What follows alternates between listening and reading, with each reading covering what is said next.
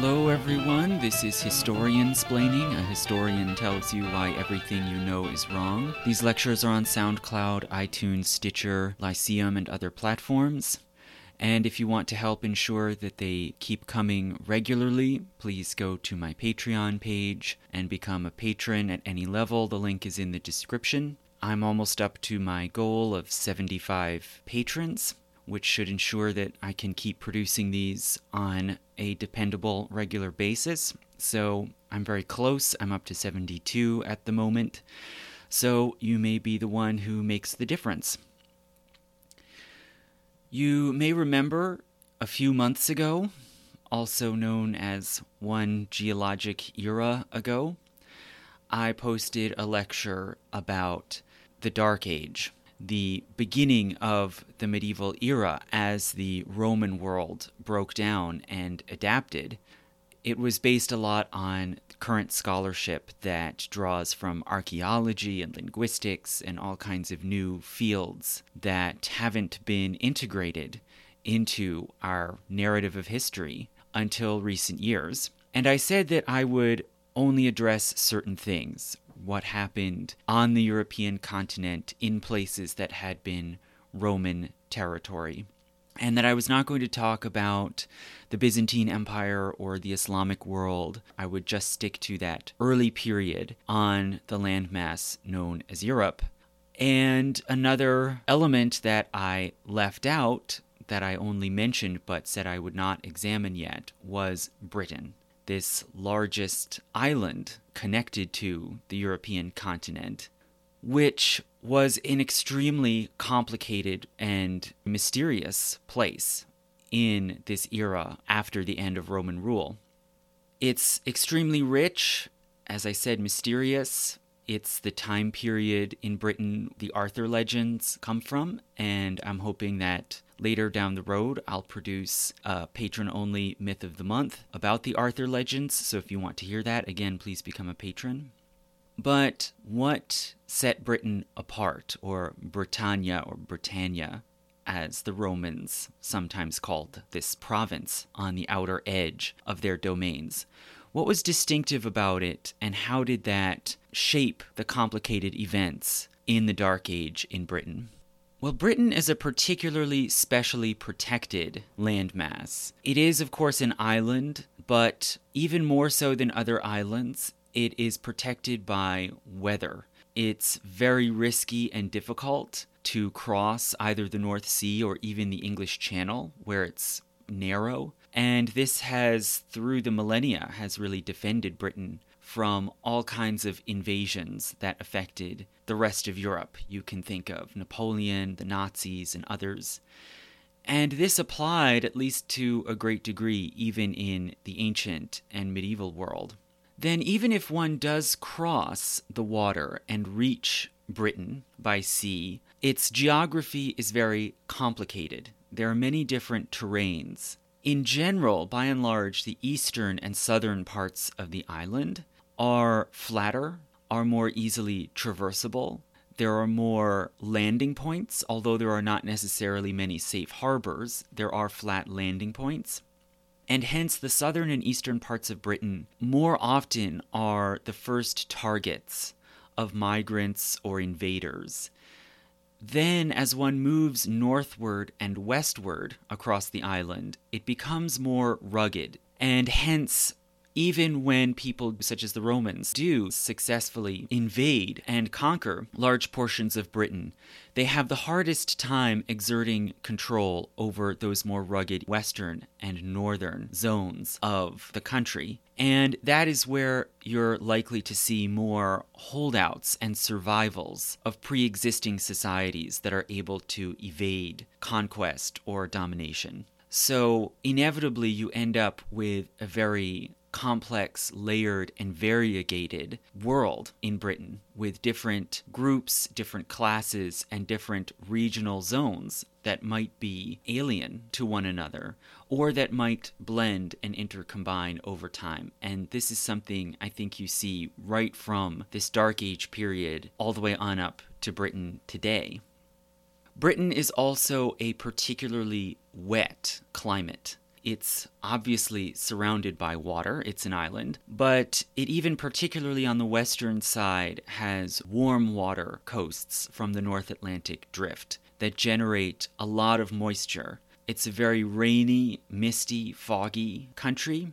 And this really marks all aspects of the geography and of the lives of people who live there. There is very close access to water basically everywhere in Britain. You can't get very far from the seacoast. There is no large interior zone. You're always somewhere reasonably close to the seashore. And there are also very abundant rivers, streams, lakes, and springs. And hence there's abundant access and contact with water. And when you look at the settlements, the centers of population, trade, power in Britain, they are always connected to some important body of water.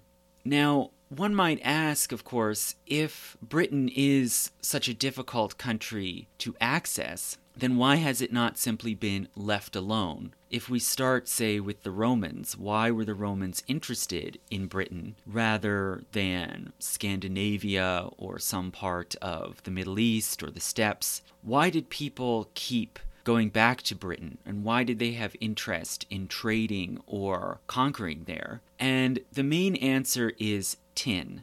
Tin is of great value, especially in societies that rely a lot on bronze. It is the main strengthening material of bronze. And Britain has the best tin deposits, the most accessible tin deposits in Europe. Not only that, but they happen to be found in the southwestern corner of the country, around what we now call Cornwall and Devon. Those are areas where tin mining happened from back in the prehistoric Bronze Age right on up through into recorded history and on up until the last tin mine was closed in 1998. So it's something that has run all through millennia of life in Britain. But as I said, that western side of Britain tends to be more rocky, more rugged, and hence there has always been a kind of challenge for outsiders to try to establish footholds in Britain that then can be used as a base to control that more difficult, more remote western coast in order to control mining, production, and export of tin. So in this way, Britain, although it is more isolated in all sorts of ways, it has always been repeatedly drawn into power politics, trade, migration. It has never just enjoyed its splendid isolation like, say, Iceland. So this Dark Age period that I want to talk about runs basically from the end of Roman rule in the early 400s up until where I'm going to cut it off, which is the first arrival of the Vikings in the late 700s. So it's about 350 years. It's roughly similar to the period of time I talked about in my Back to the Dark Age lecture back in February. But as I said, it's very complicated and multi-layered. And in order to get a good picture of what we know or what we can guess, what we can suppose about Britain in the Dark Age, we have to first look at the Roman Age, about which we have a bit more information and material to draw from. And that really, laid the foundation and the template for the society that would try to survive and adapt after the Romans pulled out. So the Roman rule in Britain lasted from AD 43, during the reign of the Emperor Claudius, up until about 410, or maybe a bit later. So it was a little less than 4 centuries, a significant stretch of time, although not as long as the Romans ruled other territories like France or Spain. But it seems that when the Romans moved in and occupied Britain in the 1st century, they were of course primarily interested in tin. And they moved in a certain number of troops, some trained officials, procurators, governors, and they also made alliances and built relationships with the existing local elites. And British society over most of the island was Celtic, They spoke Celtic languages. Probably the main one was a Brittonic Celtic language, roughly similar to what we now know as Welsh. And there was a blending, a gradual acculturation and fusion of Roman and Celtic civilization, of languages, customs, practices. And so we can call society in Roman Britain Romano-British is the generally accepted term. In a lot of ways similar to what you would see at the same time in Gaul, which we sometimes call Gallo-Roman. The elites, about whom we know the most, continued to be mostly local and of Celtic origin, but they adopted all kinds of Roman styles. They built themselves Roman villas with fountains and baths and Roman gardens. They helped to build planned towns on street grids like you would see in other parts of the Roman Empire. Probably the most remarkable Roman monument in Britain, which really most vividly illustrates this fusion, is at Bath, a town in western England, which is the longtime site of a bath. That's why it's called Bath. So in Bath, there are hot springs that produce water very rich with iron, and so it can be healing or healthful for certain ailments that cause iron deficiencies. And these iron springs have been a long-time place of travel and pilgrimage. And we can see that going back into the prehistoric centuries, people went there and made offerings, small objects, jewels, pieces of art. And when the Romans occupied Britain, they used Bath as the site for a military town, which was a very common Roman practice on their outer provinces. They would find places to resettle military veterans and give them a reward for their service and also build up Roman influence and civilization in the outer provinces. So it was a way to kind of kill two birds with one stone. And they did this at Bath, and at Bath they built a very large complex of baths, more or less on the Roman template with different hot and cold rooms. And they also built complexes of temples around it to make offerings to spirits and deities associated with the springs.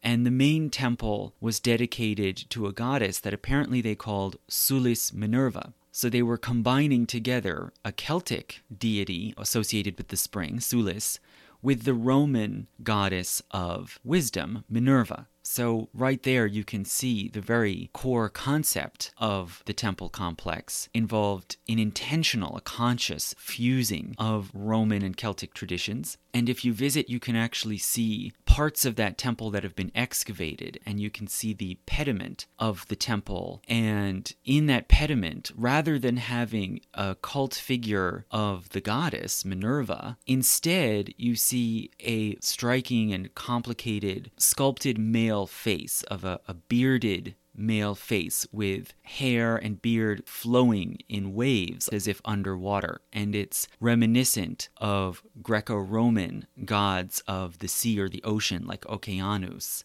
We don't know exactly who or what that figure represents, but it shows that there was some sort of awareness of different, maybe local gods and spirits connected to water that the Romans were incorporating and maybe say co-opting into their own monument.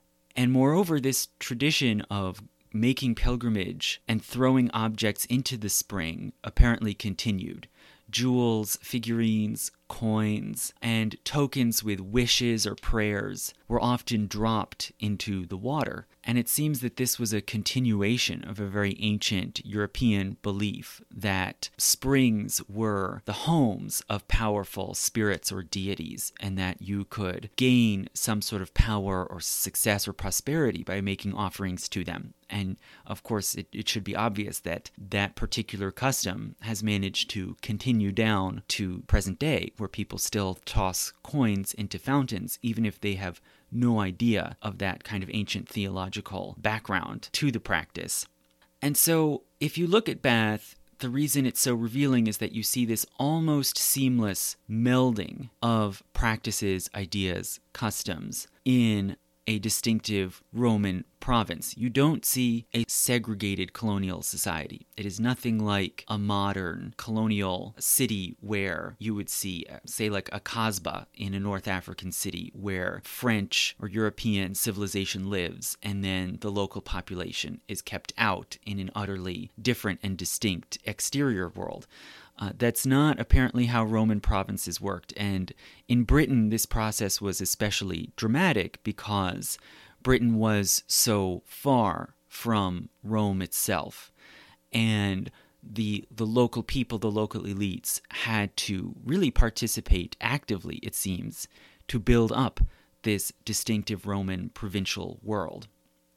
Now, if we take Bath to represent the height of what we can see and what we can know about Roman Britain, about Romano-British society, it seems that that world had certain shifting frontiers. It only extended so far. It did reach all the way across to the west, where the tin was located, but as you moved north, its influence apparently diminished, and Roman reach was weaker, and we know less directly about life as you go further northward into Britain. You may know that at the height of the empire in the 2nd century, the Emperor Hadrian had a wall built across basically what's now northern England, roughly cutting through the very middle of the island. And that wall was not really a defensive wall. You know, walls are not that hard to get over if you want to, but it was more a demarcation line, saying what was at least temporarily the outer limit of Roman control, which Roman legions and fortresses ought to monitor and protect. Beyond Hadrian's Wall, the Romans did sometimes still venture and take control, at least for short periods over certain areas. And there was another wall farther north called the Antonine Wall, which cut basically across what's now the central belt of Scotland, around Edinburgh and Glasgow, another very narrow point of the island of Britain. Between those two walls, between Hadrian's Wall around the middle of the island and the Antonine Wall farther up, there was a kind of shifting and ambiguous and disputed frontier area or border area that was maybe quasi-Romanized, where you might find some bits of Roman building, roads, some awareness of the Latin language, some Roman coins. But it doesn't seem like they ever really set down roots the same way they did in the southern part of the island.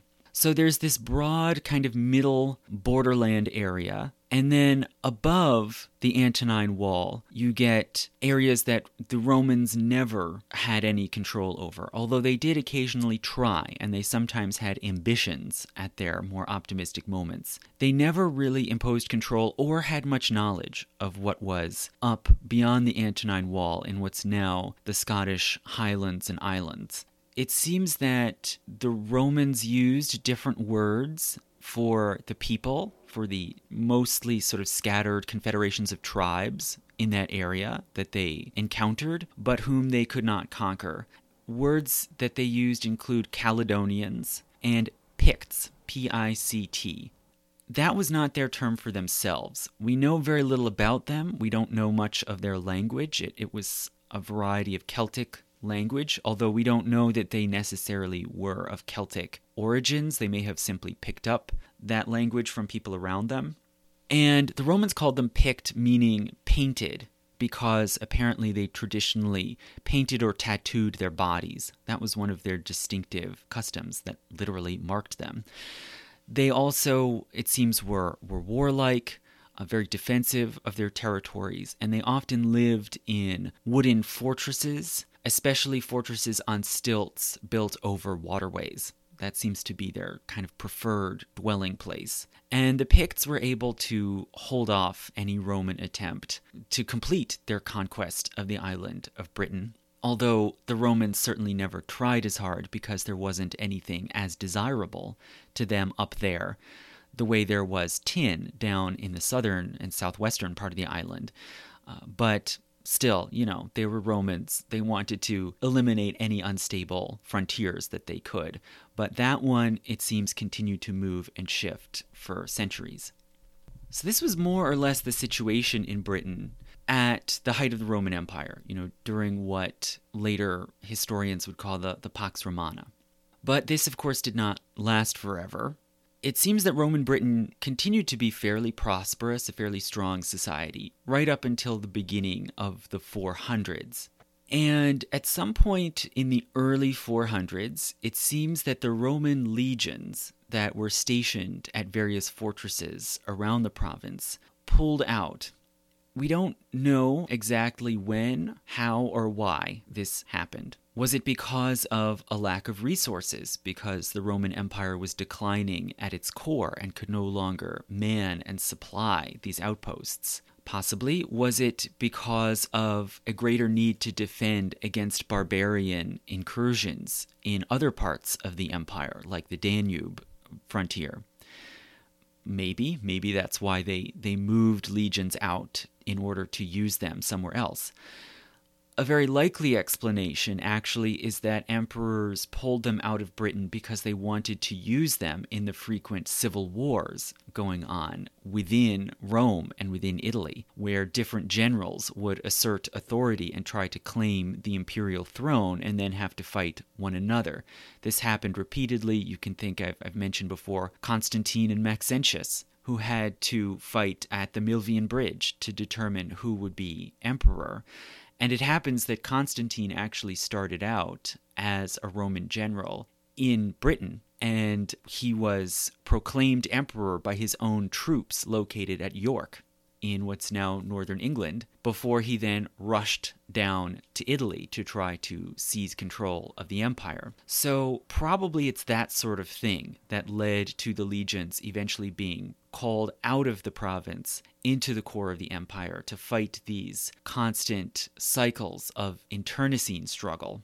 Even if we take that to be our best explanation, the precise date is uncertain, but it is usually supposed to be 410. That's the date you'll most often see, and certainly traditional Victorian histories will point to that. And the reason why that's the traditional date is because of one piece of evidence, which is that in that year, the Roman Emperor Honorius issued a rescript, meaning a sort of public open letter, in response to questions or requests that he'd been getting at the imperial palace. And in this rescript of Honorius, it seems that the emperor was trying to deal with and respond to the threat of the Goths. Remember, Alaric, the Gothic general, had led a Gothic army into Italy in that year and later would actually sack Rome, this huge cataclysmic disaster for the imperial capital. And so with that threat approaching, Honorius issued this rescript, which mostly deals with northern Italian cities and what he wanted them to do in order to prepare to block this Gothic invasion. But in the letter, there is also one passage which urges the people of Britannia, putting that in air quotes, Britannia, to take care of their own defense. Basically to raise their own men and money to defend themselves. So this can be taken basically as a warning. You're not going to get military help from Rome. You have to take care of yourselves. Now, for many years, it's traditionally been supposed that this passage refers to Britain. Britannia is almost exactly the same as Britannia, just one vowel sound off. And so it's been supposed that this is an explanation that as the Goths were threatening the core province of Italy, the home province, the emperors pulled the troops out of Britain and basically left them to their own devices. But that's not necessarily completely agreed upon today. There are some scholars who argue that that doesn't make sense. Why would this reference to Britannia be sort of thrown into this document that's all about Italy? And so some argue that the passage is actually talking about Brutia, which is the name for a small cluster of towns in southern Italy, in what's now Calabria, at the southern tip of Italy. And that he's basically saying, we have to worry about this big threat in the north, so you guys way down in the south, you're on your own. We're not worrying about you. And possibly this passage led to a spelling error, a mistranslation, where people later mistook it to be referring to Britain. Putting that objection aside, if we suppose that this does refer to Britain, even then, it may have just been a sort of ordinary temporary measure. This may have been a kind of routine message saying, yeah, we're dealing with problems down here on the continent. You guys out there in Britain, you're all taken care of. We're not sending any big expeditionary force to deal with you because you're not having problems. And as I said before, Britain is unusually naturally protected. So it only makes sense that they would not be the focus at a time like this. But what this illustrates is that there were serious problems. There were conflicts, there was breakdown happening in the core of the empire. And Britain was strangely, at this time, not part of it. They just were not an arena where these sorts of invasions were happening, even though you would have already seen Goths, Franks, Vandals moving into Gaul or Germania or all these other Roman provinces on the continent. Britain, at this point, was still apparently splendidly isolated and secure.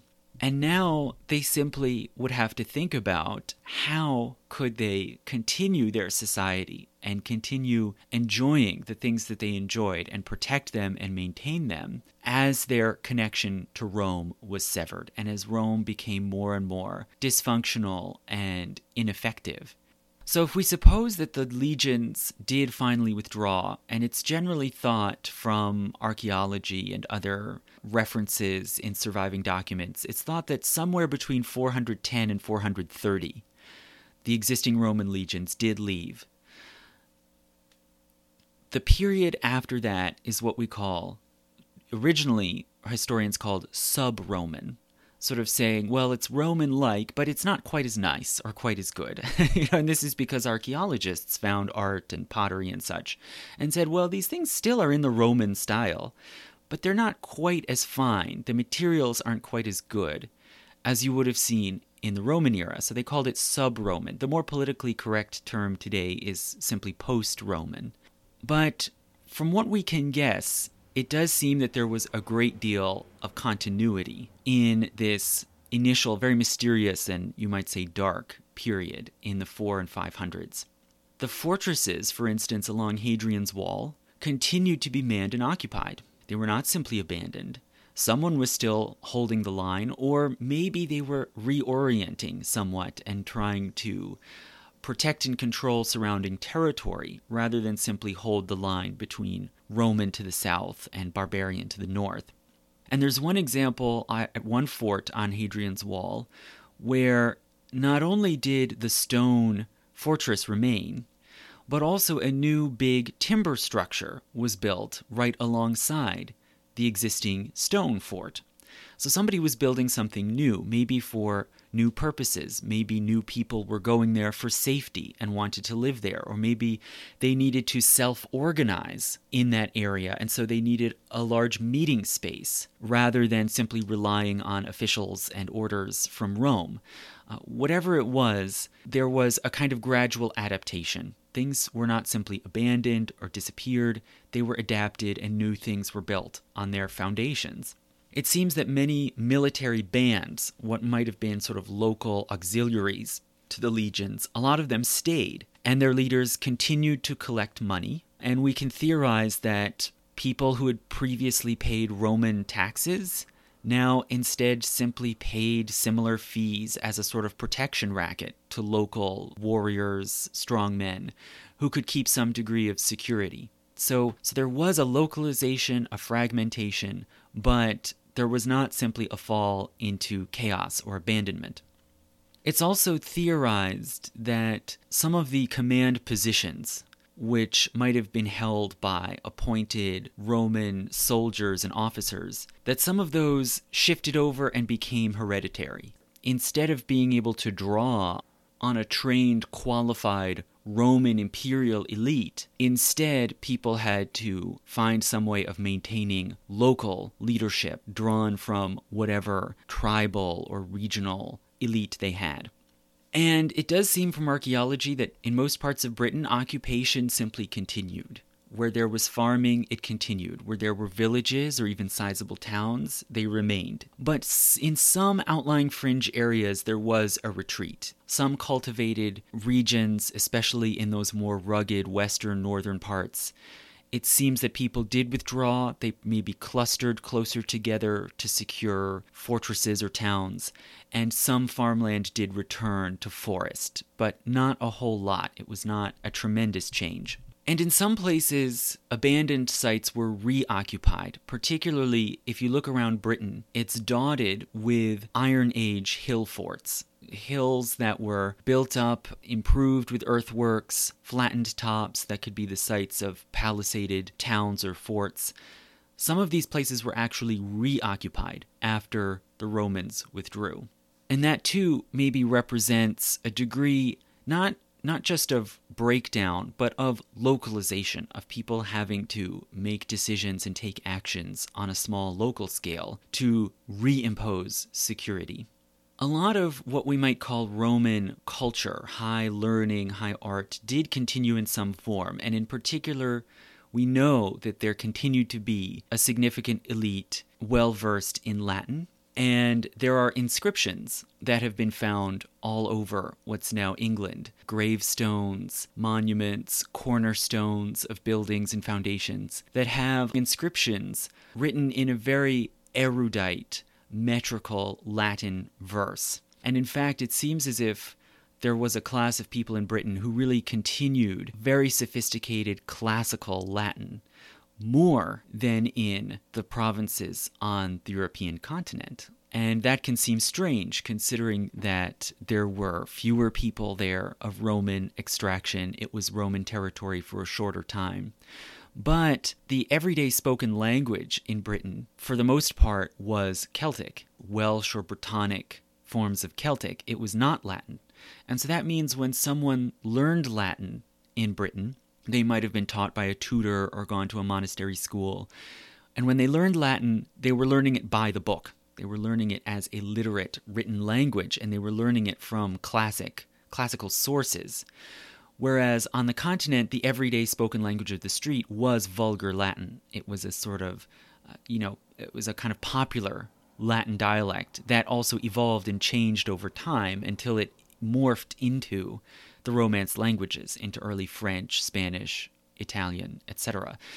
So people on the continent were sort of picking up vulgar Latin and experimenting with it, whereas in Britain they were adhering to a more traditional literate standard of Latin, and that's reflected in these inscriptions. Meanwhile, the large mass of people who were speaking Celtic languages also began to develop their own literature of a sort, and this is the time period in probably the 500s when the earliest stories of King Arthur started to develop, and they were then passed down for centuries later, mainly in Welsh and in Breton, when Welsh-speaking people and Cornish-speaking people from Western Britain migrated out and crossed down into Brittany in France. The stories and legends were brought there. Arthur himself, of course, is very mysterious, and we cannot know for certain whether there was a real King Arthur, or if any other characters in the Arthur cycle are real people. But it's been theorized by many scholars that there was some real prototype that inspired the story. And if there was a real Arthur, we can suppose very likely he was a leader, maybe a general or a chieftain, who tried to hold together Romano-British society over a larger area in the absence of these protective Roman legions, and was trying perhaps to keep the customs and norms of Romano-British society going and to stave off breakdown and fragmentation. That is a pretty good guess that a lot of scholars would support, but as I said, it's very unclear, and I hope to discuss this later and really get into where the Arthur story came from, where the Knights of the Round Table came from, and what they mean and what they represent in the medieval world. Now, some of you may know that later legends of Arthur claim that he was born at Tintagel, on the coast of Cornwall at that southwestern corner of Britain. And of course, we can't know whether that's true or not. It's just one of many sites around the island that have been connected or associated with Arthur at different times. But we can say that Tintagel, this kind of fortified village outpost in Cornwall, was important because it was a site of contact and trade with the continent, particularly the export of tin. Right? So again, tin keeps Britain looped in and connected to this wider European world. That's a bit of what we can say about sub-Roman Britain in the wake of the Roman withdrawal. And we can't know what would have happened or what sort of society might have emerged if that gradual evolution and adaptation had continued. But it was suddenly changed and reoriented, you could say, with another arrival, and that is of the Anglo-Saxons. So this is how this world of Britain, Romano-British society, eventually started to change into what we now call England. So probably a lot of you have heard that in this wake of the Roman withdrawal, in this sort of power vacuum, the Anglo-Saxons invaded across the sea from Northern Europe into Britain. And our basic story of the Anglo-Saxon invasion comes from several fairly early sources, starting within a couple hundred years after the supposed event. And the story of the invasion is told, for one thing, in the Chronicles of Gildas, who was a very learned and eloquent Romano-British writer who lived in Britain in the mid-500s, who was a Christian, and whose works in Latin were very widely known, copied, and read. There's evidence that even the Pope in Rome read the writings of Gildas. And Gildas describes the Angles and Saxons, these warlike Germanic tribesmen, bursting out of their home in Europe like cubs coming out of a lion's den, crossing into Britain and laying waste to the country. From very early on, we hear of the Anglo-Saxons as these kind of fearsome conquerors showing up in their ships. A later chronicler named Bede, who was a monk and was of himself Anglo-Saxon ancestry, he also wrote his ecclesiastical history of the English people in probably the late 600s, maybe around the year 700. So he was a monk at Jarrow, a monastery up in the northeastern corner of the country, right by what's now Newcastle and Durham. And he also told a more detailed story of the beginning of this Anglo-Saxon invasion, and also some aspects of it are described in the Anglo-Saxon Chronicle, which is this kind of accumulated list of events and anecdotes from the Anglo-Saxons themselves that were collected and then copied and over the years in various manuscripts in the Middle Ages. So Gildas, Bede, and the Anglo-Saxon Chronicle all tell us certain basic things about the sudden arrival of the Anglo-Saxons. And the story that they tell is more or less like this.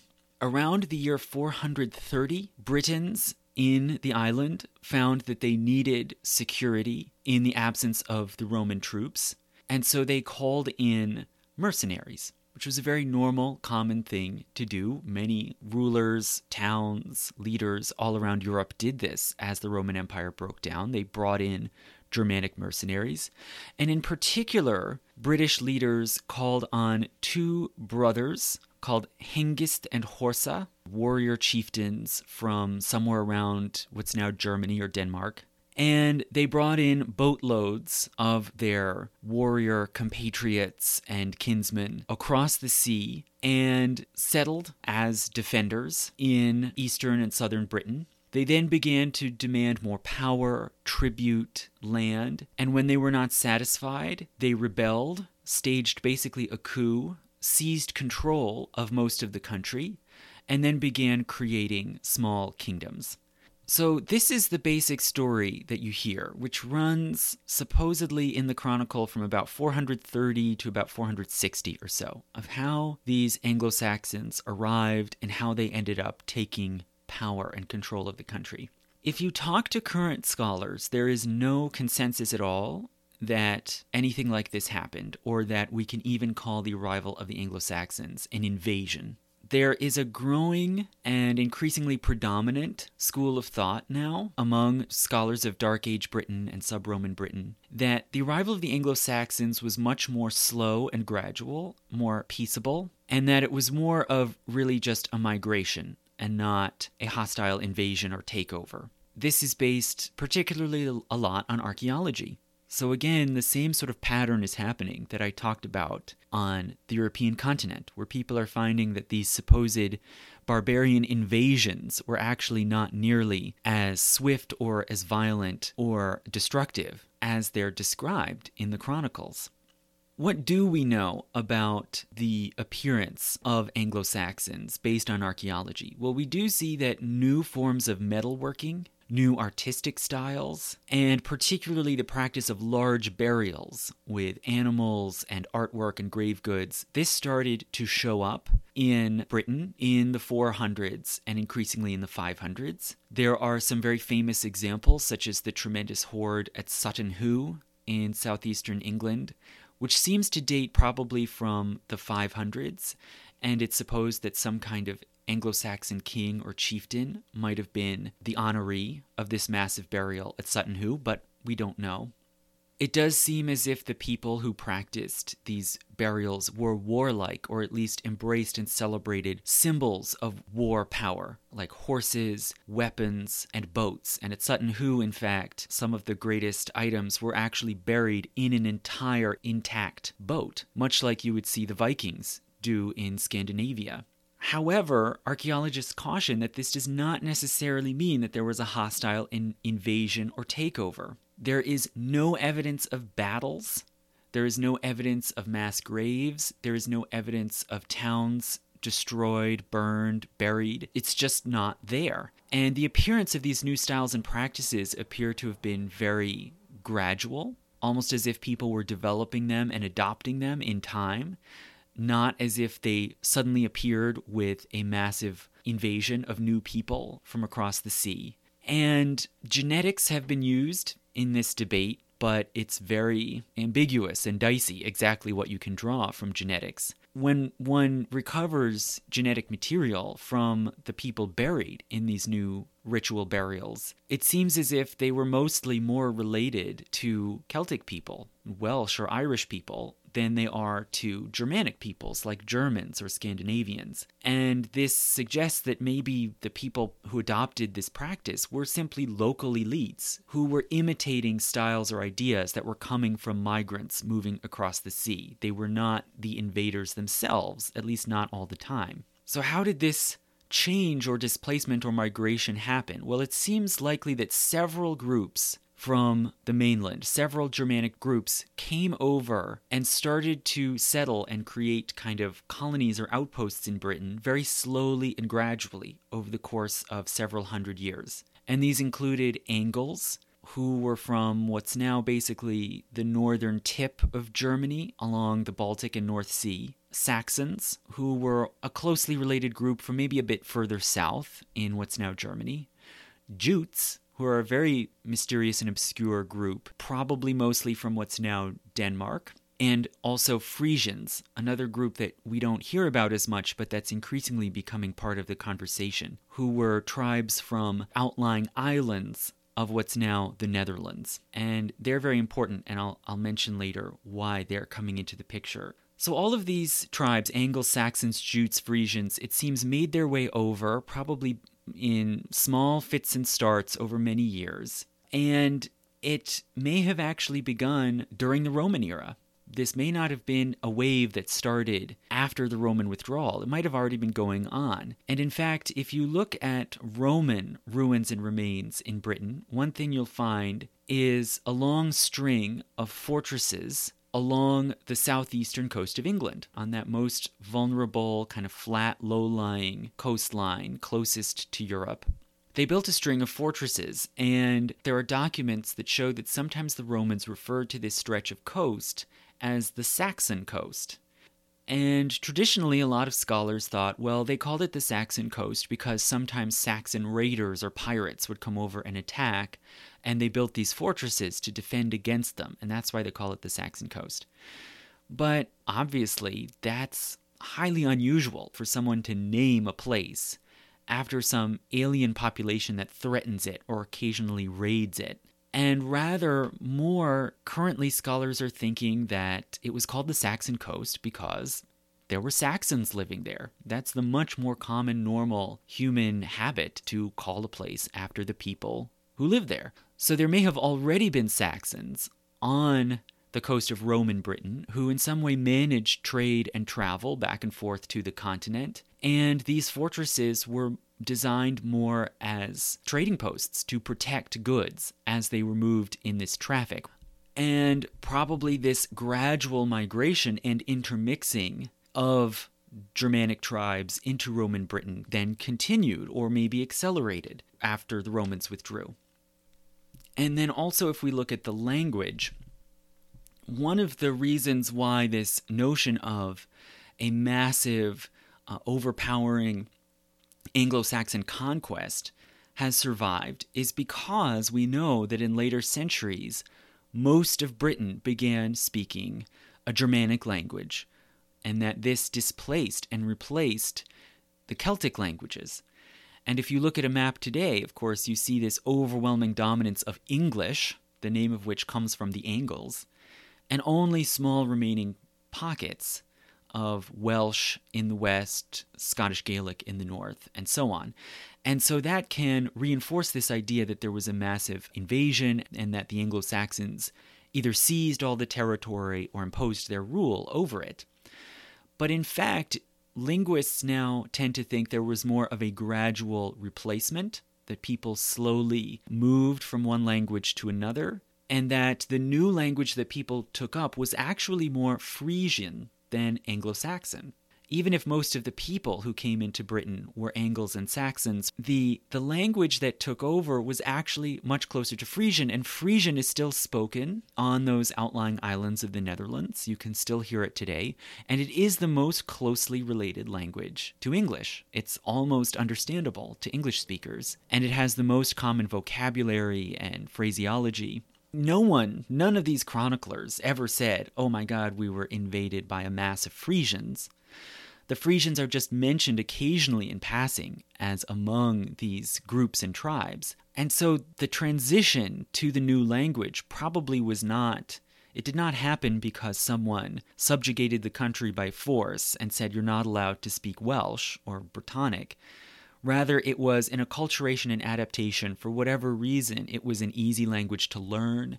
It was easy to use to communicate between groups, and so it took over, little by little, in a gradual and peaceable way. And moreover, as some linguists have pointed out, the previous existing Celtic languages didn't just disappear. They were not wiped out, but rather there are aspects of Celtic syntax, like the use of connecting verbs, using do when you ask a question, like do you go to the store instead of go you to the store. There are these idiosyncrasies in the English language that probably carried over from the Celtic languages, and that would have happened because little by little over time, people who knew the Celtic languages also learned Anglo-Saxon, and they brought some of their habits over into the new language. So there's a melding and hybridity even in the development of English. There are all these reasons to suppose that this was not simply a matter of bloodthirsty barbarians showing up, whacking all these poor, defenseless Romano-Britons and imposing a new domination. It was something much more complicated and that involved very little warfare, or maybe only occasional warfare. And when it did break out, it was probably just as much among fellow Germanic tribes or among fellow Celto-Romans as much as it was between the two sides. It was not a matter of one sort of race or nation displacing another.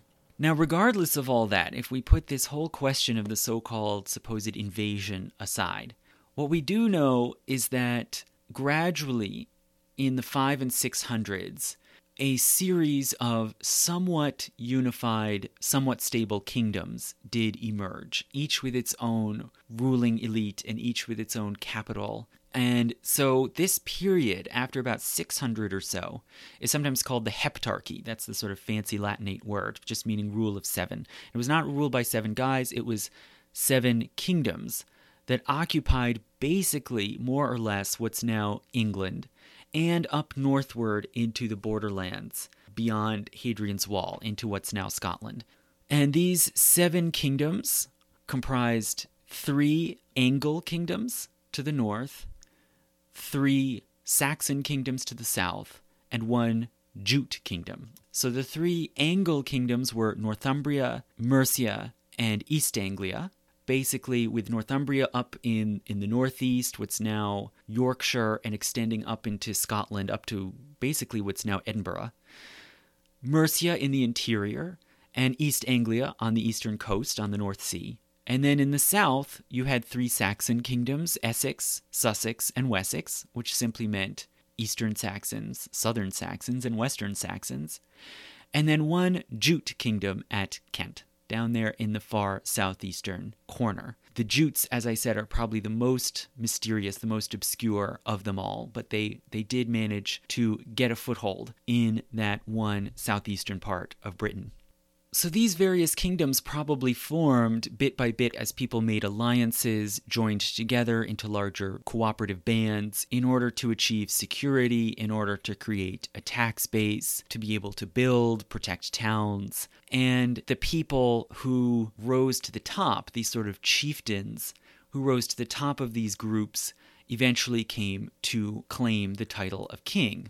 And if this is true, if this was the sort of gradual process of migration, adaptation, consolidation that led to these 7 kingdoms, why then has it been so misrepresented, you might ask? Why do our chronicles and early documents not describe it this way at all? Well, there are several reasons probably why this would happen. If we start with Gildas, our sort of first written account of the Anglo-Saxon invasion, Gildas was a Christian. And he was describing the arrival of Anglo-Saxons who overwhelmingly were pagan. And naturally, he looked down on them. He wanted to present them as violent, as intruders and invaders. And the Anglo-Saxon migration is part of why Gildas eventually, it seems, gave up on Britain and migrated down to Brittany on the continent because he saw these Anglo-Saxons who were taking over or who had inordinate power and influence as barbarians. And then from about 100 or so years later, we get the account from Bede in his Ecclesiastical History of the English People. And Bede himself is Anglo-Saxon by extraction, but he also is a Christian and a monk. He was born and raised on the grounds of Jarrow Monastery in the northeast in Northumberland. He does not necessarily want to present the Anglo-Saxons as simply bloodthirsty foreign invaders, but he does want to emphasize that they were barbaric and uncivilized before they were converted to Christianity. He really emphasizes the feat and the importance of that conversion. That's the main miracle he's describing in his whole chronicle. And so he, too, perpetuates this notion that they were kind of dangerous and bloodthirsty and needed to be civilized after coming into Britain. Then you might ask, well, what about these leaders, these kings? Why would they claim to be descended from these foreign invaders and usurpers? Well, in a way that too could serve their elite propaganda. When new kingdoms form, you have to have some reason, some explanation of why you ought to be a ruler and you should be respected. And often people would claim descent from gods or from heroes. Well, with the story of the invasion, you could conveniently say, well, I'm descended from a line of kings that came from across the sea, and we've just always been kings. It goes back into the mists of time, and we simply transferred that power and authority from there to here, and we have the right of conquest. We came in, we were stronger, we were fiercer, we beat you. And so a story that could be negative when it's told by a Christian writer or a monk could be seen in a positive if you were a noble lord or a king or a ruler, to say this is why we have this special authority. So it seems that for all these reasons, this idea of the violent Anglo-Saxon invasion was built up and developed and perpetuated and is really only being questioned in recent years. If we can say that is roughly what we think happened that led to the creation of these 7 kingdoms in the Dark Age, how did society work? What can we know, what can we guess about how people lived. These new kingdoms were largely built and organized around Germanic bands, a lot like I described before in my lecture on Back to the Dark Age. And these bands, their sort of social world centered on a chieftain's great hall, which was usually a big timber structure with a hearth in the center where the leaders of a tribe could meet and also where people could socialize and hold ceremonies, festivities. These chieftains and warriors would sometimes hold formal meetings around the hearth, like is described later in the Epic of Beowulf. And beyond the hall, you would then have small villages and scattered sort of clusters of family farms, and ultimately households with their own little territories and holdings. And these farming households were organized into groups called hundreds. So you just sort of stake out a territory and say there are roughly about 100 households here. And that was called a hundred. And these hundreds would basically manage justice within their own limited realms. So they'd be able to arrest and imprison people, make their own laws and ordinances, manage communal resources. And when someone was suspected or accused of breaking a law, they would be put on trial by the hundred. A sort of gathering or court would be held, sometimes out in the open, especially on hilltops. Evidence, testimony might be heard, and if a case was considered very ambiguous, uncertain, there might also be trials then by ordeal, where someone would have to go through some sort of torture and see whether they survived as a way of testing their guilt or innocence. And all of these things then made their way into English medieval law and government. So those are some things we can say about the kind of reorganization of society along Anglo-Saxon lines in this zone of the Seven Kingdoms. What about beyond that, if we go north into that sort of frontier and borderland area? Well, it seems that that area in the north was divided and continued to be divided, and you tended to have Anglo-Saxons, especially Northumbrians, controlling the eastern side, while Celts continued to control the western side. And there was a Celtic-ruled kingdom called Strathclyde, which ran from what's now kind of the southwestern corner of Scotland, just below Glasgow, down along the northwestern coast of England, around what's now Lancashire, and eventually reached down to Wales. And there continued to be small, independent Celtic chiefdoms and confederations in Wales. So you have this large, continuing Celtic-dominated zone around the northwest, stretching through what's now parts of Scotland, England, and Wales, that the Anglo-Saxons never conquered and just kind of usually coexisted with in you might say, a kind of uneasy Cold War. Now, beyond that, if we go north of the Antonine Wall, we see the Picts continuing to hold on in the east and becoming somewhat more centralized under sort of premier chieftains who could be called kings, loosely speaking. And this realm was sometimes called Pictland. That's what we call it historically now. You get a somewhat more unified, concerted Pictish territory.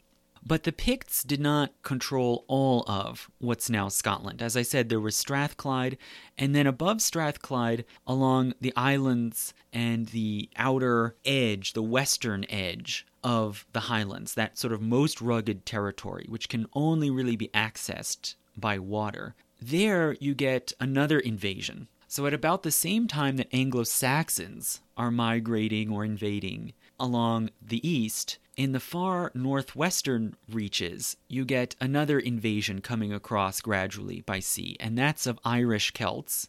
And they set up small chiefdoms and a sort of loosely organized kingdom, which was called Dal Riada. Much like in the middle frontier zone, you get Northumbria, the Anglo-Saxon kingdom, in the east, and Strathclyde in the west. Up in the Highlands, you get Pictland in the east and Dal Riada in the west. And there's sort of ongoing feuding and intermittent warfare and contestation. But the Picts, you could say, were basically a land-based power. If they had access to a territory by land, they could control it. Dal Riada was a sea kingdom, and it brought in all kinds of things like the Gaelic language that we now associate with Scotland. They were actually brought across the sea by these Gaels from Ireland. So that gives us just a basic sort of overview of the political map of Britain. Who had power and authority in Britain at this time? Meanwhile, a lot of what we know from the surviving records and descriptions of this era, a lot of what we know is really about what people believed and contention over how to understand the world, whom to worship, and how. And there was a constant back and forth struggle, not just between Anglo-Saxons and Celts, which has been overly exaggerated. There was a kind of ideological and spiritual struggle between Christianity and other beliefs. So how did this struggle to Christianize Britain go, and who was waging this battle? Well, it seems that in the Roman era in Roman Britain, Christianity did initially cross in and gain a certain following and foothold. Naturally, for more than 100 years, it was the official religion of the Roman Empire, or an official religion of the empire. So it does seem that Christianity made its way in, and we can find Christian gathering places and pieces of art from Roman Britain. But the Christianity that made its way into Roman Britain included many modes of thought that did not take hold and survive and become popular on the continent. For instance, some Christians in Britain were Gnostic, meaning they subscribed to this whole alternative version of Christianity which centers on knowledge versus ignorance, light versus darkness, and spirit versus body, and which teaches that the body is evil, it was created by a demon, and that the spirit must escape from it. These are teachings that are very much at odds with what we now know as Orthodox, mainstream, Nicene Christianity, and which were gradually suppressed in the Latin-speaking world. Also, it seems, even among those Christians in Britain who were closer to the sort of Orthodox consensus that you would find in Rome, many of them were Pelagian. They subscribed to the teachings about salvation and sin that were put forward by a theologian named Pelagius, who most likely was from Britain himself. His name, Pelagius, probably is a translation of his real given name, which very likely would have been Morgan, a Celtic British name meaning sea-born. So Pelagius believed in free will is a phrase that's easy to misunderstand. It didn't mean he thought people should do what they want. Rather, he meant that all people have ultimate control over their actions and hence have control over whether they are saved or damned. And so he came into a bitter conflict and debate with Augustine, the major leading light theologian of the 400s, who argued for predestination, that people do not have control over their actions. Everything is ultimately predestined by God, who is all-knowing and all-powerful. And your actions are always determined to some degree or defined by your original sin, the fact that you have an inborn sinful nature that you can never totally overcome, and you need God's grace to sort of cancel your original sin and make it possible for you to be saved. So Pelagius denied all of this. He rejected original sin, and he was perfectionist. He believed that people could choose not to sin, and they could make themselves perfect. He himself lived a very ascetic lifestyle, limiting his food, his clothing, sex, and he argued that everyone really could be saintly. There was no need for God's grace to save you. You had the ability to save yourself. And his teachings and his ideas most likely got a bigger audience and following in Britain than anywhere else in the Roman world. And so the Christianity that existed in Roman Britain was very, very questionable from the point of view of conventional Orthodox Christians from Italy or from parts of Europe closer to Rome.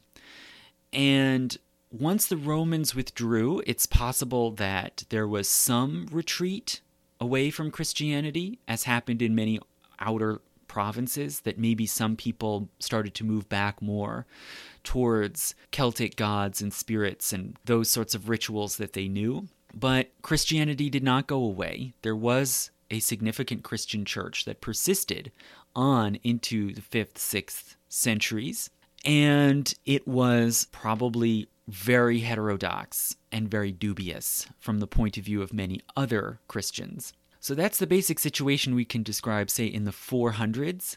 And then in the 500s, we have a society that's very complex, very mixed. Pagan, Celtic, and Germanic gods and customs are very common. So missionaries start to show up who look at Britain as a missionary field, who see it as largely pagan, and even those Christians that are there are like not real, are not good pre-approved Christians. And so missionary efforts start to come in to Britain from two different directions. There's first a reintroduction of Christianity in the north, brought in by those Irish Gaelic migrants coming into Dal Riada. And the major leader of this new Irish missionism was Saint Columba, who was Irish-born and who reportedly led a team of 12 monks across the sea and landed and was granted a little island in that coastal kingdom of Dal Riada, an island called Iona. And he founded an abbey there in 563, which he then used as the great headquarters, almost like a second Rome, a headquarters for the spread and promotion of Christianity in Britain. And the form of Christianity that they practiced is what we now call Celtic Christianity. It was centered very much on monasteries. It was led by monks and abbots. Those monasteries tended to be loosely organized. They often broke up and spread out, bring their beliefs and practices and preach out in far-flung places. And all sorts of things, dating, ritual, liturgy, were different. Even the tonsure that these monks used, the way they cut their hair to mark themselves out as monks, was totally different from the tonsure of monks back in Italy or France. So they were creating a base for this Celtic Christianity to then move and propagate. Columba himself fairly quickly crossed over eastward through the mountains into Pictland, into this area that was so little known. And in fact, a lot of what we know or can guess about the Picts actually just comes from these accounts written by monks about Columba's travels. And he pursued conversion. He especially went for the leaders, the rulers, the chieftains. He reportedly performed miracles and feats in order to impress the leaders and convince them to convert.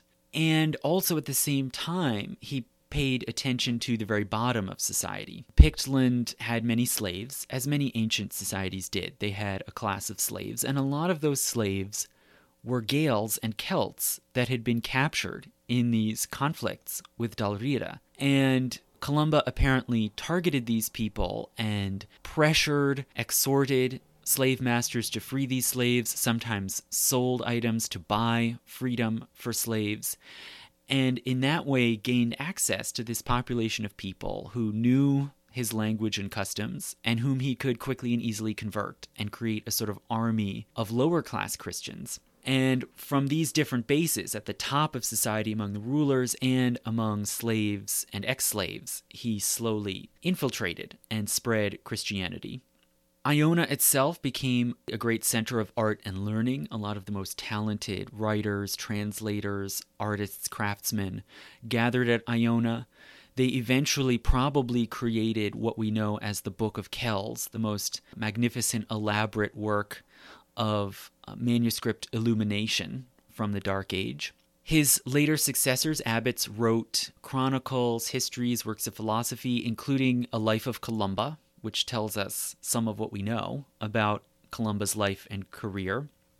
And also a book called On Holy Places, which was the first, you might say, the first surviving travel guide for people who are going abroad, including to the Holy Land, to Jerusalem and Bethlehem, and of the people, the languages, the places. It's some of the earliest, I believe the earliest drawings of several of the Christian churches in Palestine that survive are from this book On Holy Places from Iona.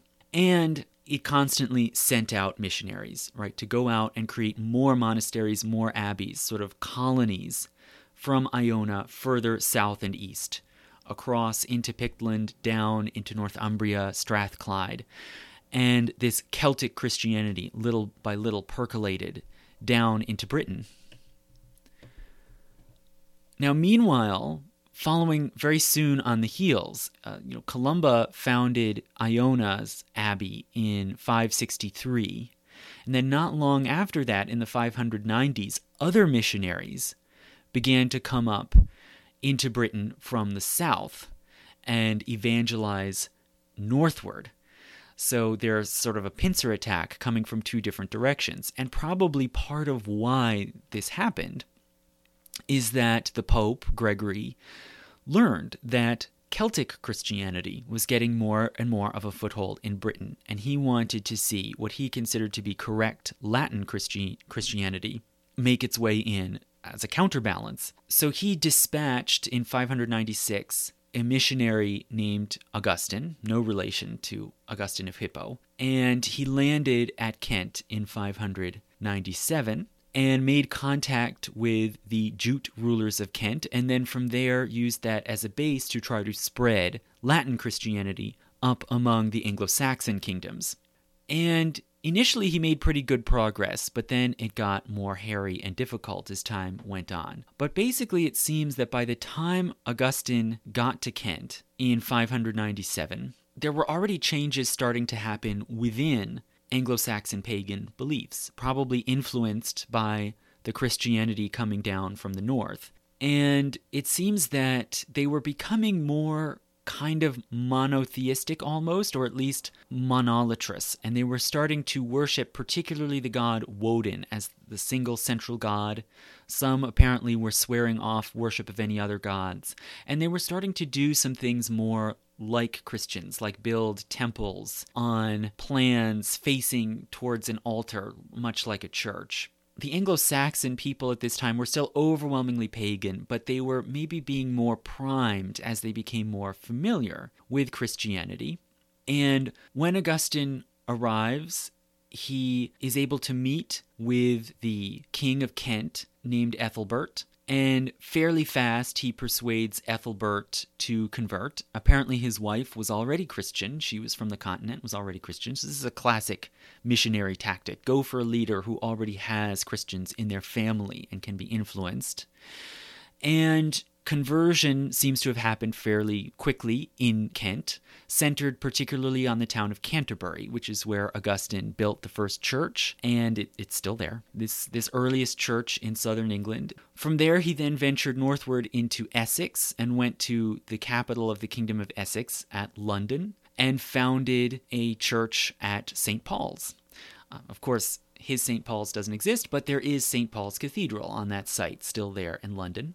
And the Latin Christianity that he was spreading, although it did include abbeys and monasteries, it was not so much centered on them. The main leaders were not abbots. Rather, the leaders were priests and especially bishops. And so he was concerned with building up parish churches and cathedrals with bishops, and hence the biggest, most important cathedrals in England at Canterbury and St. Paul's at London are traced back to Augustine.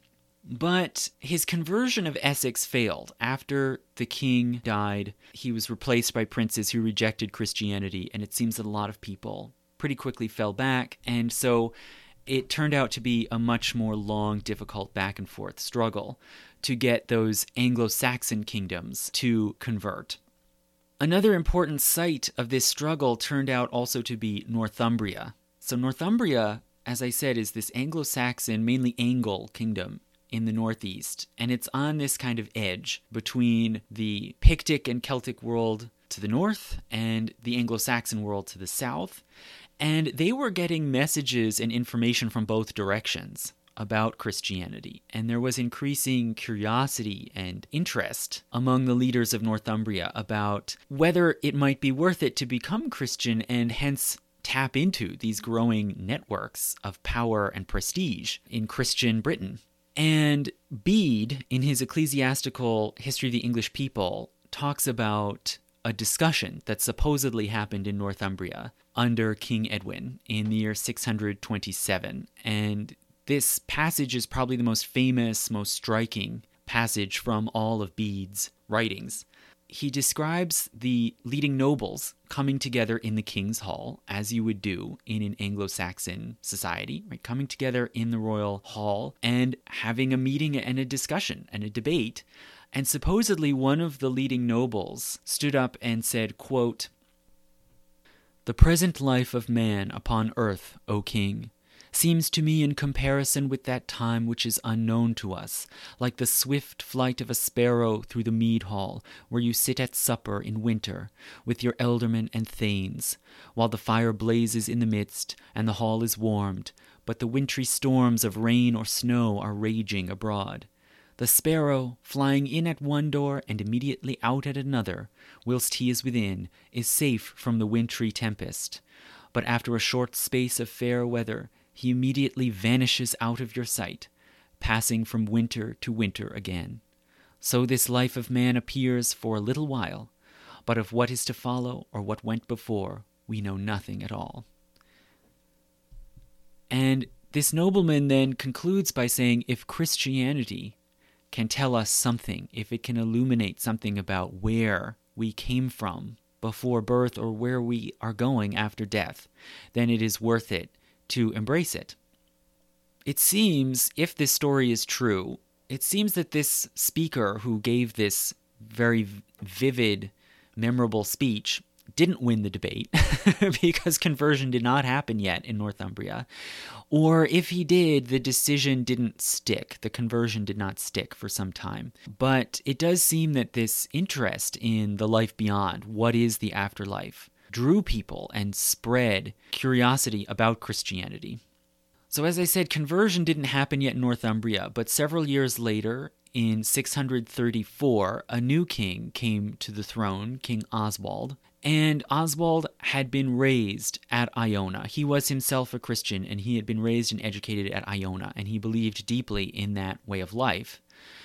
And he then tried to Christianize the kingdom, and he brought in an abbot named Aidan from Ireland to try to build up a church in Northumbria. But Aidan met consistent, heavy opposition. It was a real political and social battle.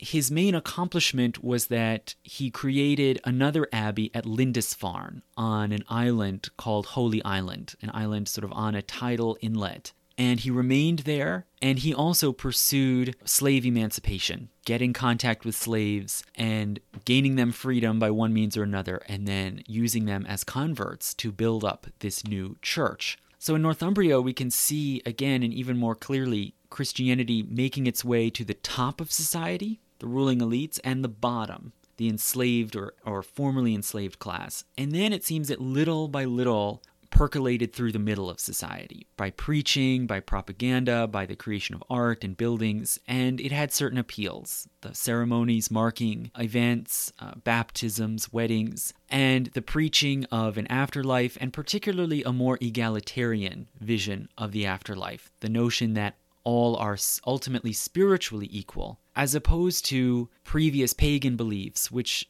emphasize that the social hierarchies and orders of this world will be recreated in the future world. Lords will still be lords, and their servants will still be servants.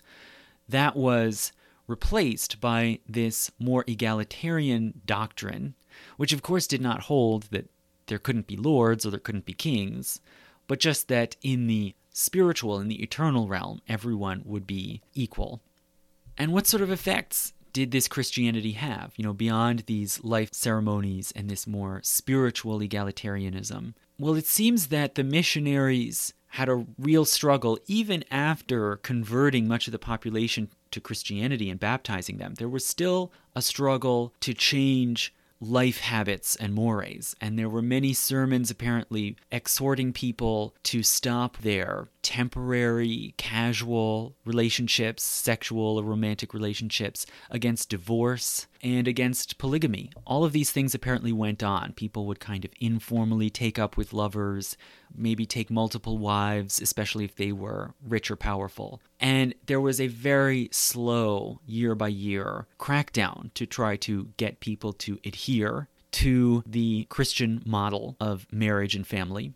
Christianity also helped give rise to much more literacy, and writing became more and more commonly used. A later King Wilfrid of York in the late 600s created the first written law codes in Britain, and began the habit of creating written charters and deeds and wills and these sorts of documents to consistently lay out and avoid disputes about these legal relationships, where previously this all would have been worked out orally Wilfrid of York himself had been educated at Lindisfarne. Much as his forebears had been educated and raised at Iona, he was a product of Lindisfarne, and he had also traveled to Rome and the continent and was probably multilingual. And this move towards literacy was supported by a new growing literate elite, which was mainly clergy, monks and priests, but also others.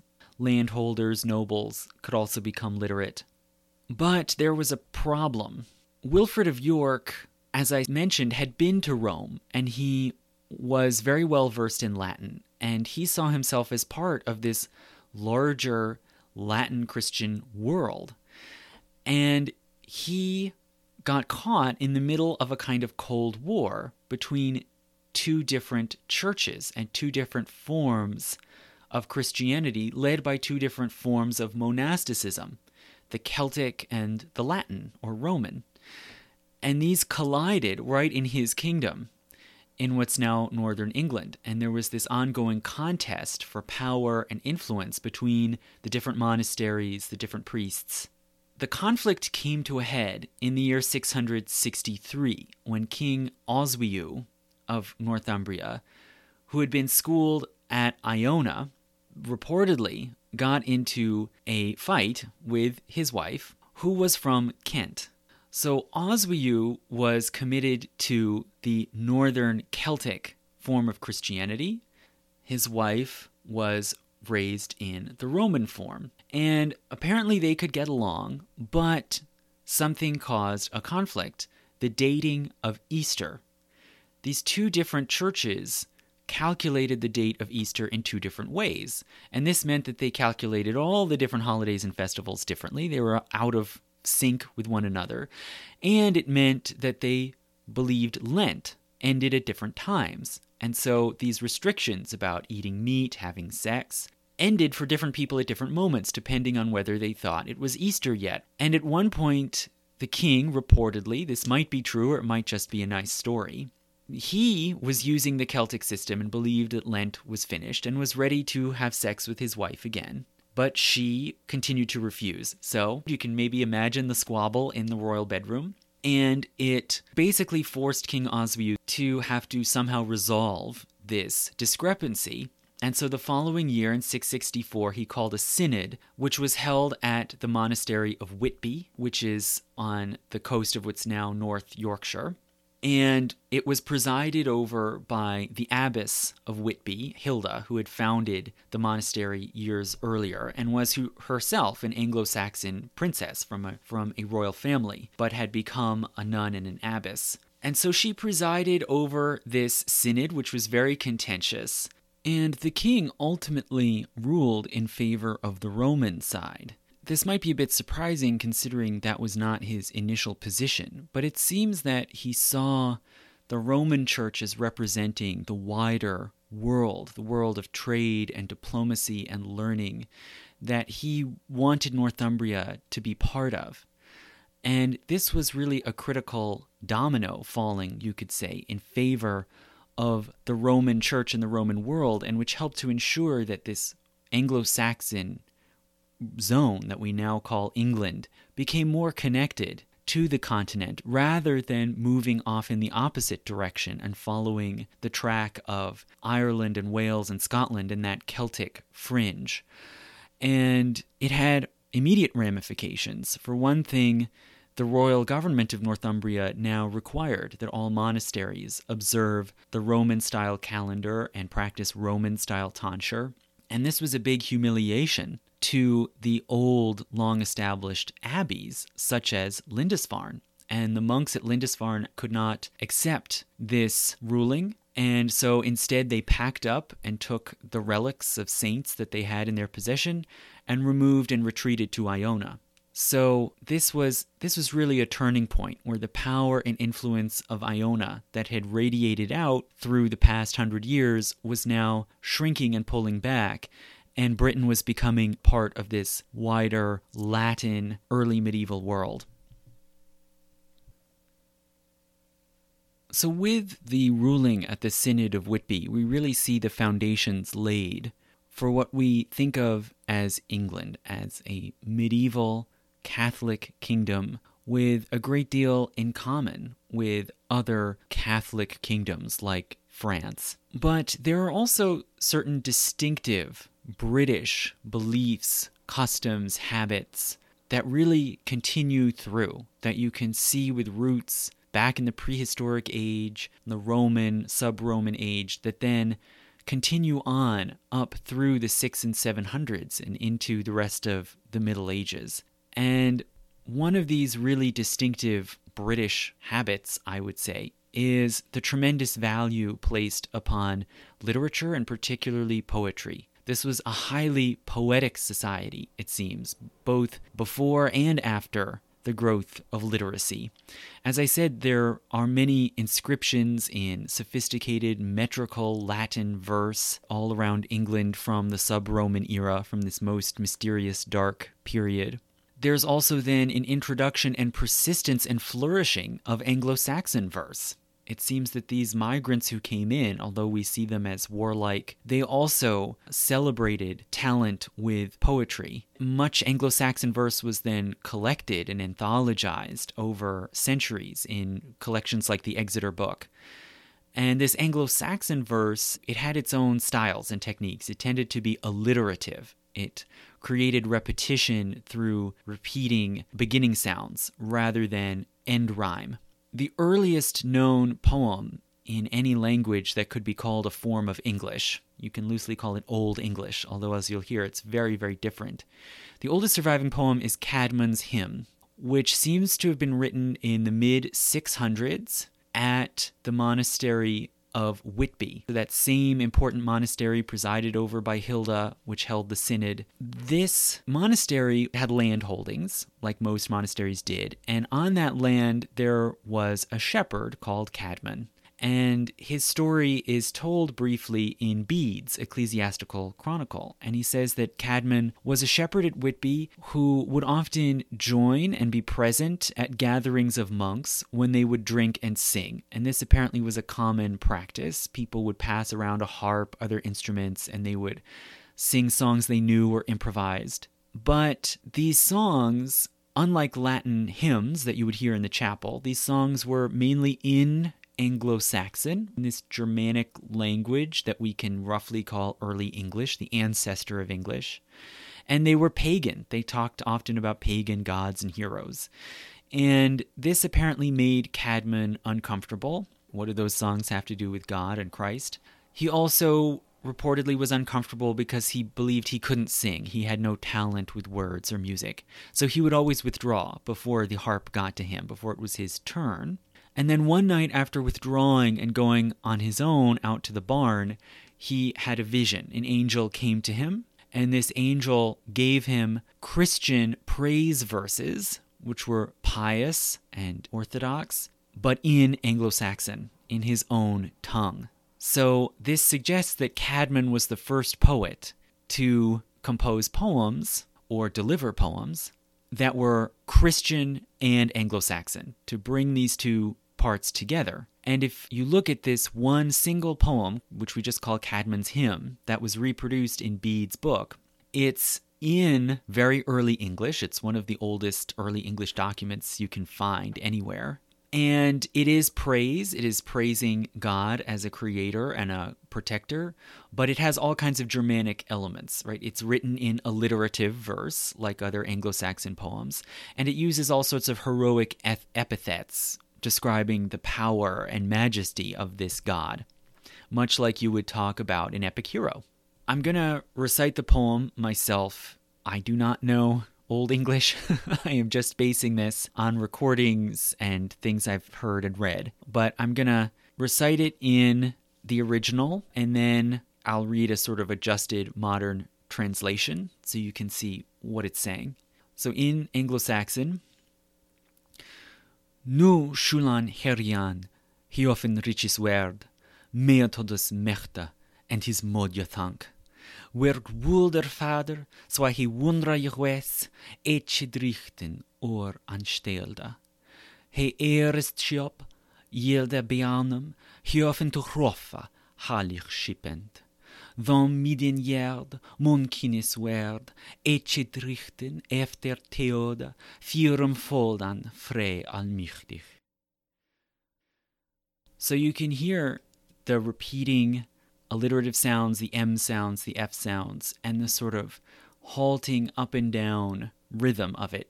Roughly in modern English, it says, "Now we must praise the guardian of heaven, the measurer's might and his mental power, the work of the wondrous Father, eternal Lord, that laid the foundation of every wonder. He first created for the children of men heaven as a roof, holy craftsman. Then Middle Earth, the eternal Lord and guardian of men, fashioned last for earthly creatures, Spirit Almighty." And that last phrase, which can be translated as Lord or Spirit Almighty, in the original is Freya Allmächtig. And that word Freya you might recognize as the name of a Germanic goddess of love. And it seems that that name was just taken right over into Caedmon's hymn and adapted as a word for God or protector. So in all kinds of ways, the ideas, the language, the imagery of the pre-Christian pagan belief system bled right over and was just put into this kind of hybrid mishmash that eventually evolved into British Christianity. Another famous surviving poem from a bit later, from probably the mid-700s, is called The Dream of the Rood, and that's Rood, R-O-O-D, which can mean beam or pole, and also apparently was used to refer to the cross by these early Anglo-Saxon Christians.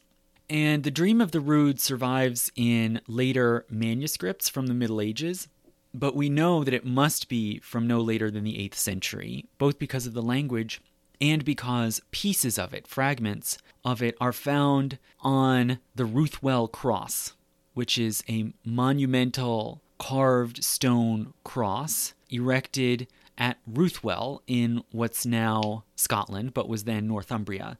And Celtic peoples for many centuries made stone monuments with images and carvings, and it seems that they just carried that over too, right into their version of Christianity, erecting these crosses. And the Ruthwell cross in particular has elaborate, detailed biblical scenes and also verses and prayers, including parts of the Dream of the Rood carved in runes on it. And the poem describes a dream. So the speaker is speaking of his or her dream in which the cross comes to life and speaks to them and tells the story of the crucifixion from the point of view of the cross itself, which is an interesting trick. And the poetic style, again, also is alliterative, with repeating beginning sounds rather than end rhyming. And in the poem, the cross recalls being a tree initially, and then being felled and stripped down and fashioned into a crucifix, then being assembled and erected on the hill of Golgotha for evil, sinister purposes. And then the cross describes seeing a young man approaching, and that little passage in modern English says, "The young warrior stripped himself then, that was God Almighty, strong and firm of purpose. He climbed up onto the high gallows, magnificent in the sight of many. Then he wished to redeem mankind.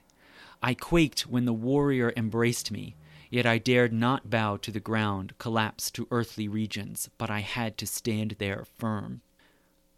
So the cross is describing here the agony of having to be the instrument of this man's death, of God's death, at the same time as the excitement of being in contact with Christ.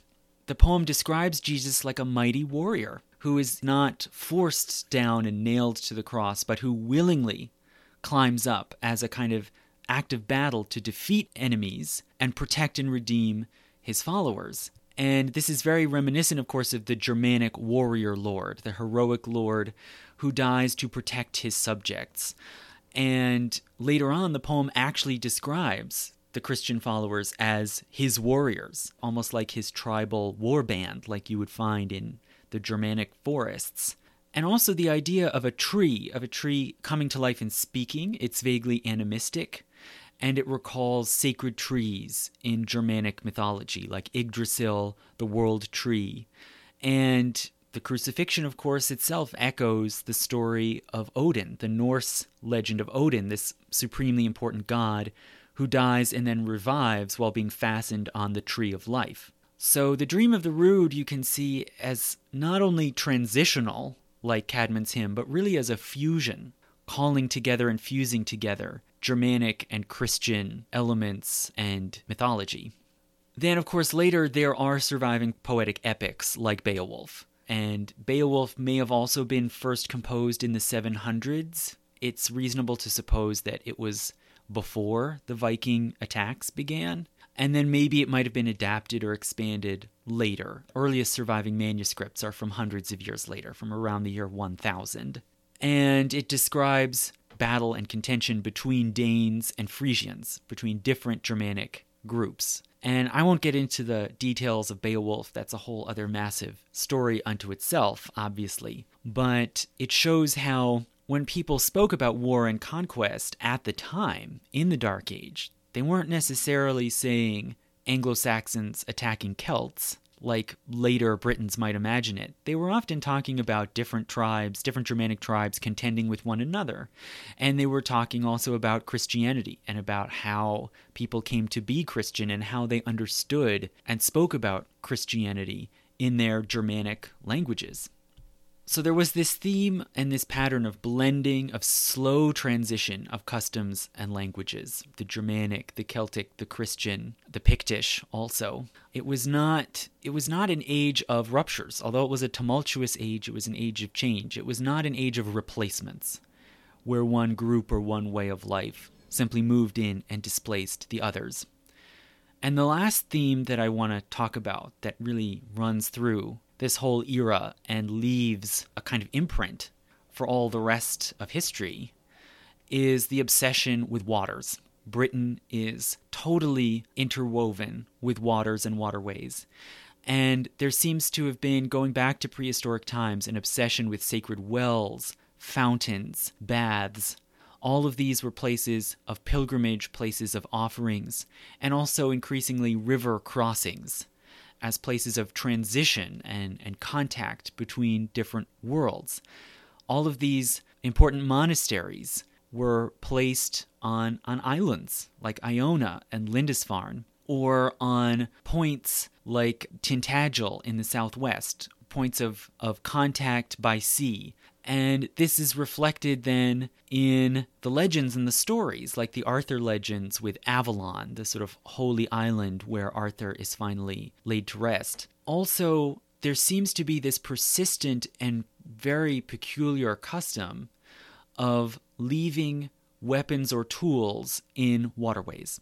And this was not entirely unique to Britain. This seems to have happened in other places in Switzerland and Germany. People would go to sacred sites where there might be a shrine on a river confluence, and they would drop weapons, sometimes quite valuable and well-made weapons like swords, into the waterway.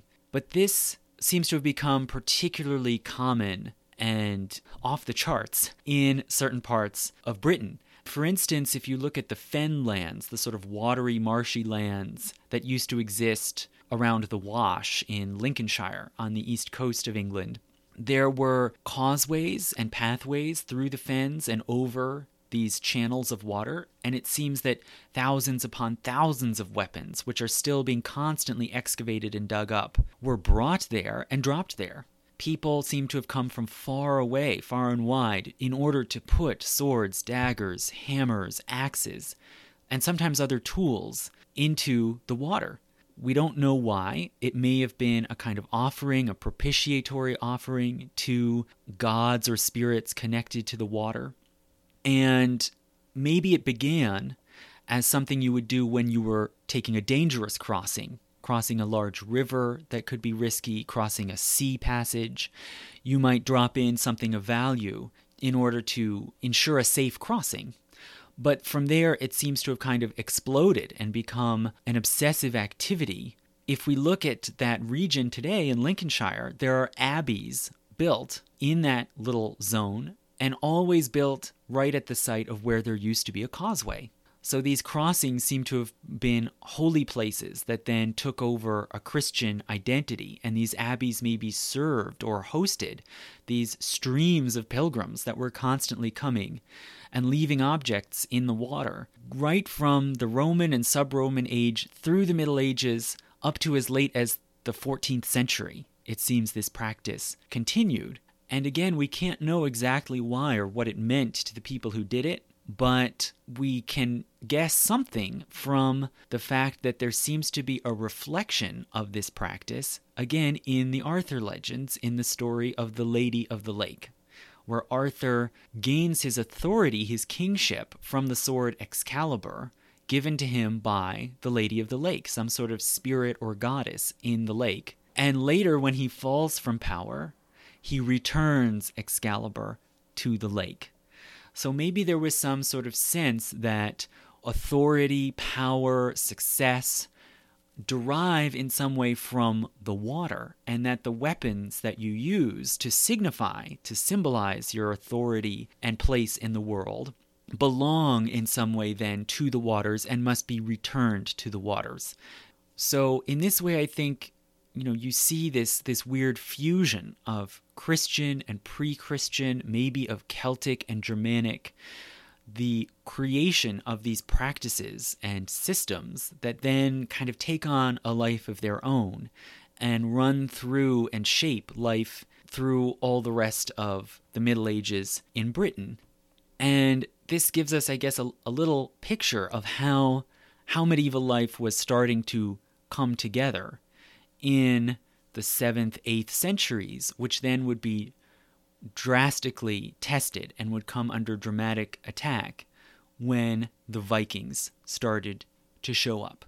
So I'm going to leave off there, and I hope that soon I'll produce an examination specifically of the Arthur legends, and then maybe I'll go on through medieval Britain after the arrival of the Vikings. And there are other topics, of course, on the docket too. Some people have mentioned a history of policing, which is very much on people's minds, of course, at the moment. And maybe if I have time, I'll be able to work on those. But again, if you want to hear those, please become a patron, get me up to my goal number of 75, and they will come out in a timely fashion. So thank you so much. I'll talk to you again soon.